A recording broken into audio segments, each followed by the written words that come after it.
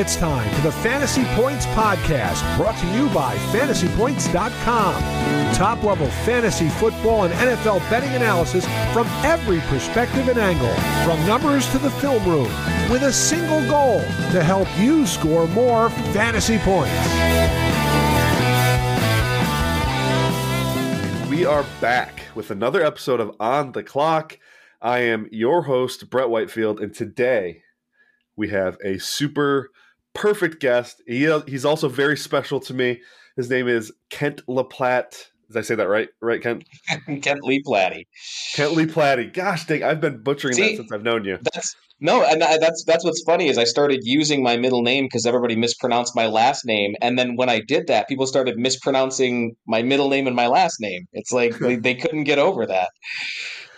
Yeah, that's hilarious. I've known you for how long now, Kent?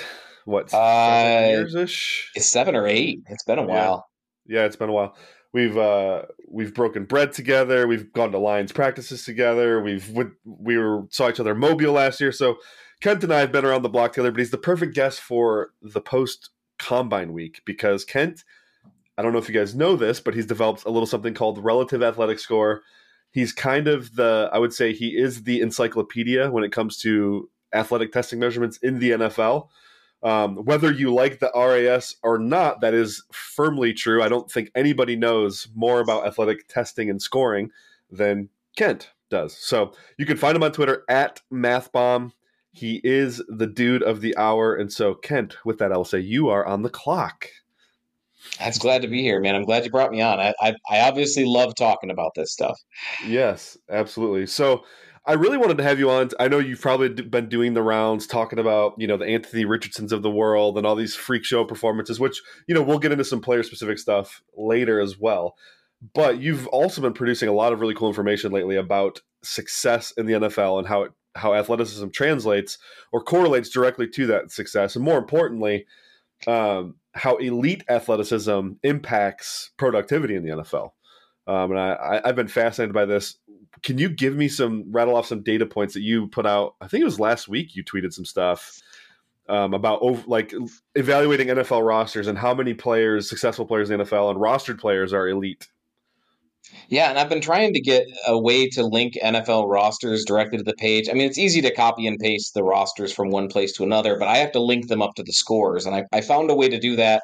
I won't say it's easy, but it's easy enough that I'm able to do it reliably and be able to update it fairly reliably. And I found out a lot of really neat information that I didn't really expect, which was that roughly 80% of an NFL roster is above average for athleticism. I'm rounding a little bit here. I think it's like 81 and 19 or something. But yeah. Over 80% of players on an NFL roster are above average athleticism based on something like RAS. And almost more than 45% are above 8 on RAS, which is that elite athleticism range. So nearly half of players that make an NFL roster are the very top in terms of athletic testing, which was quite a surprise for me. Yeah, that's insane. And the reason I'm bringing this up, too, is because this time of year, especially, you have a lot of people that decide to shout from the mountaintops that you're overrating athleticism, you're overrating the combine. And then when you actually look at the numbers, maybe we're not overrating the combine. Sure, there's going to be cases where a wide receiver runs a crazy 40 and he gets overdrafted, right? Because all of a sudden Absolutely. now, but if typically tape matches the testing, typically speaking, especially with good level players or guys that should be drafted in the first round. So these numbers that's astounding to me. 81% of NFL rostered players are above average athleticism. That tells you almost everything you need to know. I'm assuming you can say it doesn't matter all you want, but it very clearly does to NFL evaluators. And we've got plenty of examples of guys that succeed who don't have those elite testing metrics, but it really points out how rare those types of guys are. Yeah, for sure. I mean, I have my own personal anecdote with you specifically. I think right around the time we first met or started engaging with each other on Twitter was the Derek Barnett, Myles Garrett draft class. I was pounding table for Derek Barnett as this elite prospect. You were cautioning me like, hey, this guy doesn't have the juice to be a highly productive player in the NFL. And that was my first year doing my current scoring system too with prospects. I basically ignored the athletic testing, continued to pound the table for Derek Barnett, and the rest is history. He has not been a very productive player. He's an okay player. He's a rotational guy who makes sense, but I was talking about him as a top 10 pick, and that would not have It's been good tough. value out of a top 10 pick.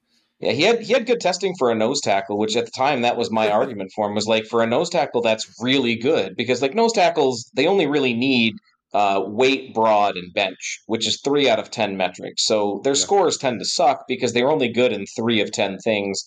And Barnett was fine in those areas, and he tested high enough in the other areas that you're like, as a nose tackle, that's a really athletic nose tackle.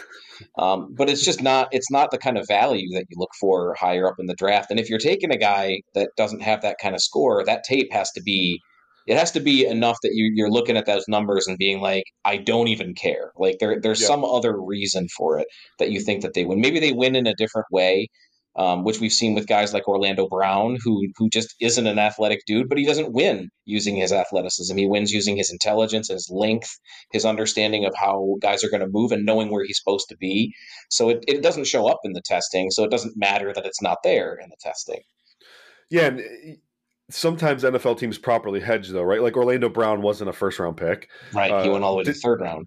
Right. Dalvin Cook was another guy that year, too, who I was pounding the table for. And he ends up, like, the NFL hedged a little bit. They took him in the second round, and he ends up being an outlier as far as his athleticism goes.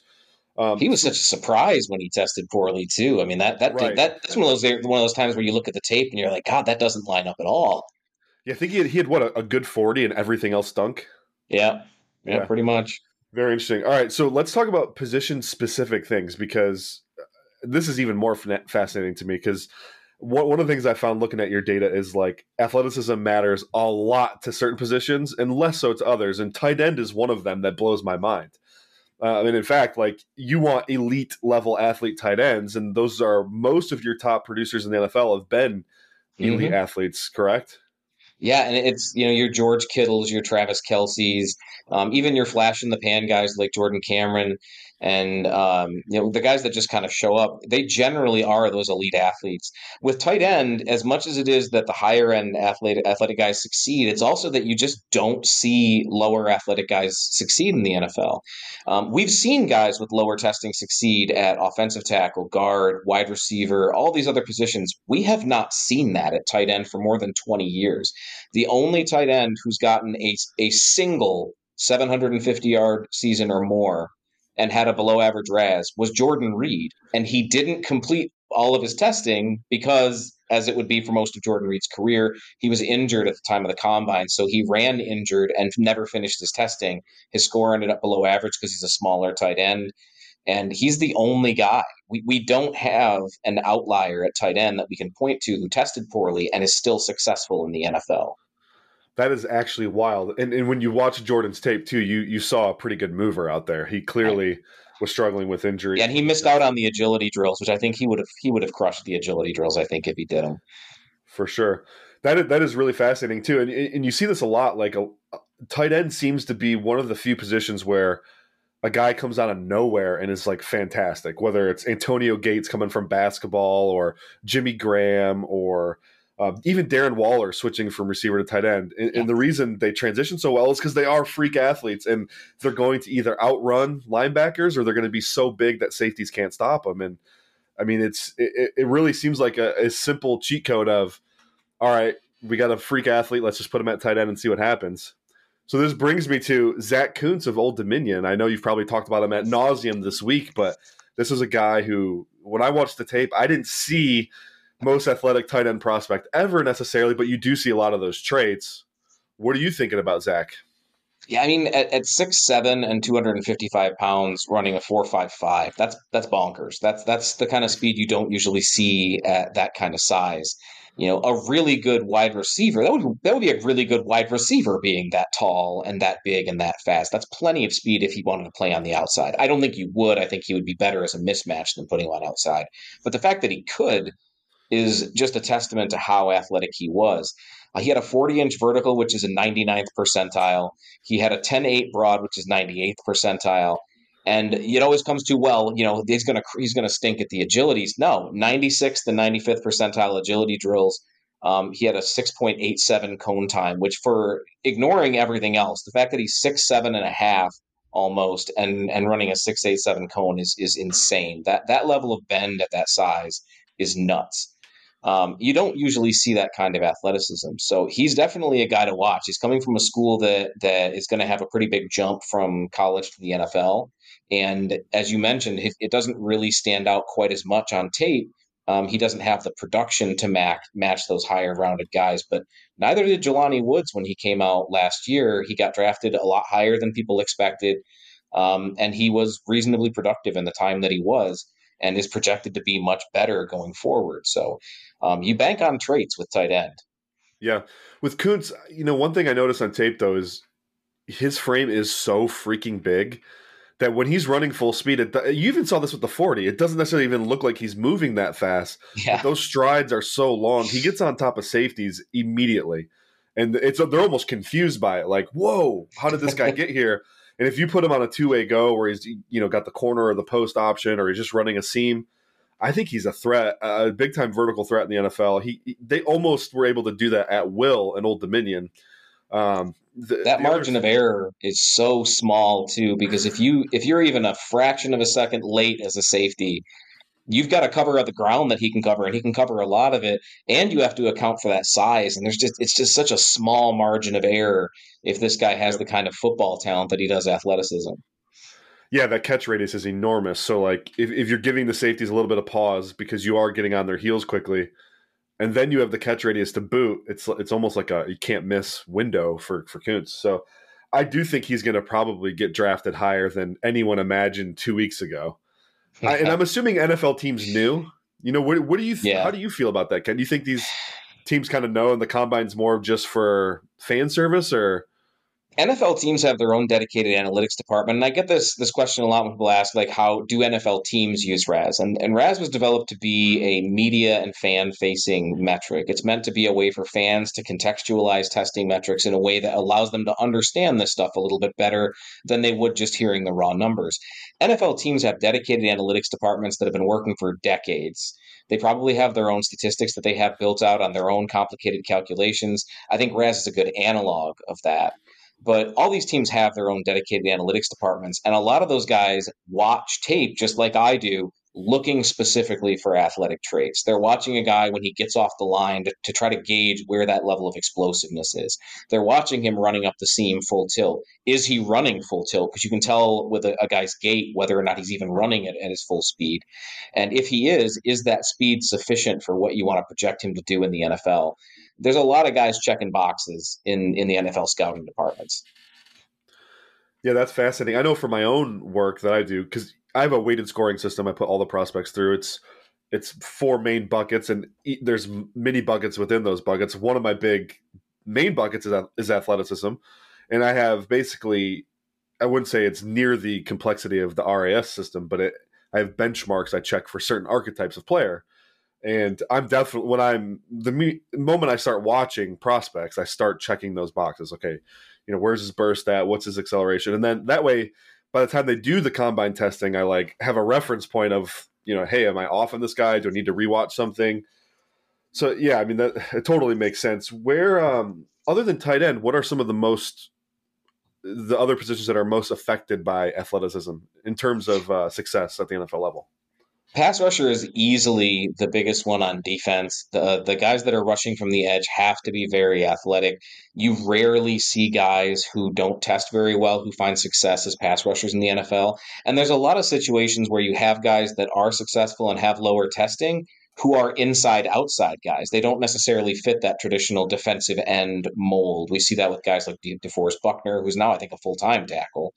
Eric Armstead, Zadarius Smith, guys like that work inside and outside. So it's they have more than enough athleticism inside. Maybe they don't have quite the type of athleticism you'd have for a true straight edge on the outside, but they find a way to win with the athleticism that they do have. On the opposite side of the ball, offensive tackles, right? Those are the guys that have to block those really fast, extremely athletic defensive ends. So you get those guys a lot. Linebacker is the one where we have some more notable low testing guys. The most recent one being Nick Bolton, who didn't test very well. Darius Leonard, though there was an asterisk next to him because of injury, got hurt during the combine. We have a couple of examples of higher profile guys who didn't test well, but in general, that's a position where you really want those athletic guys. You want explosive guys who have speed and range. Size doesn't even really matter all that much anymore. And the fact these guys are still scoring high on a composite metric like RAS, even despite having lower size, really tells you the type of athleticism you need, because you got to make up for that in terms of math and Right. scoring. Yeah, because all your scores are height and weight adjusted, correct? Yeah, the height and weight are scored themselves on a bigger is better type of scale. It's not an ideal like it is for all the other testing metrics. It's just bigger is better because that's used to weight the other scores. So it's part of the main calculation, so it weights for size. Gotcha. That makes sense. Yeah, I was going to ask you specifically about that in regards to the wide receiver group, because it seems like every year the receivers are getting smaller and smaller and smaller. And this year, you look at like the top 10 guys, like 7 of them are under 180 pounds? I mean, it's crazy. That would have been a huge red flag even just a few years ago, having this many guys that small. Devonta Smith is a good example of that. Yeah. The Slim Reaper, man. Yeah. But yeah, you don't usually see guys that small, but that changes. The NFL is cyclical, so we'll get those guys, and then we're going to start seeing cornerbacks starting to account for that. We're going to see smaller cornerbacks finding more play to counter that, and then of course you're going to see bigger receivers start to come out to counter those smaller corners, and then it'll flip. We'll just keep doing that every couple of years. Yeah, you're already starting to see the transition for the cornerbacks, because we were during the Richard Sherman years, everyone was looking for that 6'3" long corner. Now you're getting back to some of the smaller guys. Even this year, you have Witherspoon and Emmanuel Forbes and who's it? Deontay Banks isn't that big, is he? I think he's 5'11" or something like that. Yeah, he's not super big. Even body weight wise, even body weight wise, these guys are dropping too. Witherspoon's 180 pounds. Lean guys, Forbes man. Is 166 or something crazy. It is funny how cyclical it is. All right, let's get to this combine specifically then, Kent. Were there any guys that surprised you? Were you didn't necessarily expect them to blow it out that did? I know everyone wants to talk about Anthony Richardson. Listen, I got news for you guys. If you didn't know he was going to do what he did at the combine, then you didn't watch his tape. I mean, we were just waiting. There was some rumors he wasn't going to run. And I was like, no, we need it. We need this. We need it. We've got robbed from so many good athletes. Malik Willis didn't test. We lost out on Kyler Murray. Lamar didn't test. We missed out on all those. We really needed one of those super athlete guys to test, and I'm glad that he did. There's a couple guys that I kind of knew were pretty athletic that got to show it, which is a guy like Luke Musgrave out of Oregon State, who had a 9.95. For any position, that's great. Again, we already talked about how important that is for tight end. One guy I don't think people expected to test as well as he did was John Gaines out of UCLA. He's a guard. He had a 9.95 also, one of the best testing players. We had the same thing for Sidy Sow at guard out of Michigan, Eastern Michigan. I really didn't hear anybody talking him up as a good tester, and he just blew it out of the water. Trenton Simpson, everybody kind of expected to test really well coming out of Clemson, but I don't think people expect him to test on that level, right? He got really up there. And then another big one that came out of nowhere was Blake Freeland out of Brigham Young. I actually do a podcast with BYU Radio every year talking about how good their strength and conditioning program is, because it's one of those programs that doesn't really get a lot of respect for how good their strength and conditioning program is. But they produce guys like this every single year, guys that are able to test off the charts because they really understand how those transferable skills work. They understand that these players are going to be going from college to pros. They have to be able to display that level of athleticism. They train their guys really well. So when they come out to do these drills at the combine, they're very well prepared. But he's nearly 6'8". He had a sub 540, 7.46 cone drill, 37-inch vertical, which is one of the best verticals for an offensive tackle ever, whether not at the combine or pro days, anything. And a 10-foot broad, which is also a 99th percentile number. So just incredible numbers for an offensive tackle.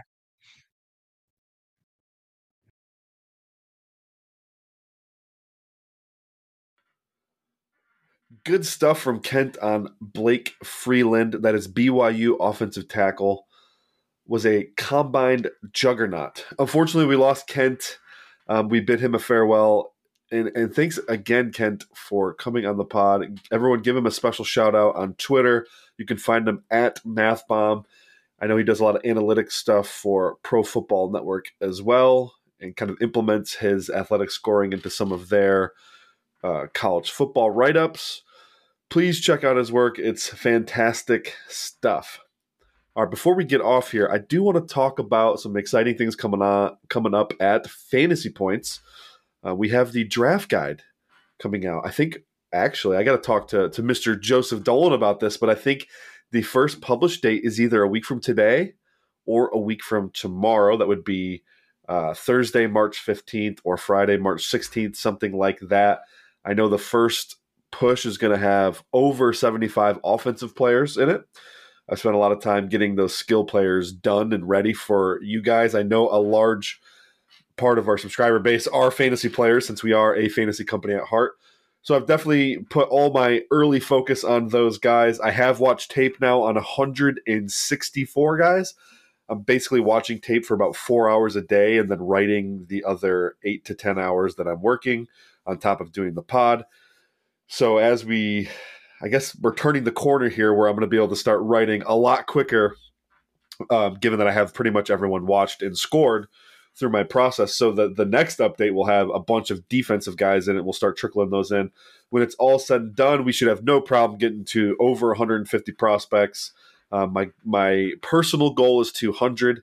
We want to really put out a good product for you guys and something that's really informative. So as you're watching the draft and as your favorite team is drafting, hopefully most of the guys they select will be found in the draft guide. I know we're not going to get all the way there, but 200 is a pretty good number there. So everyone, thank you so much for listening. I couldn't appreciate you guys more than I do. It truly is. I get so much feedback from you guys and the DMs on Twitter especially, and it's kind of awesome to see the support. We will be back tomorrow with another episode. I currently do not have a guest lined up, which means it will be Brett solo dolo just ranting about prospects for a half hour, which is, that's a good way to spend your time, in my opinion. Anyways, have a terrific day. I will see you tomorrow. Out.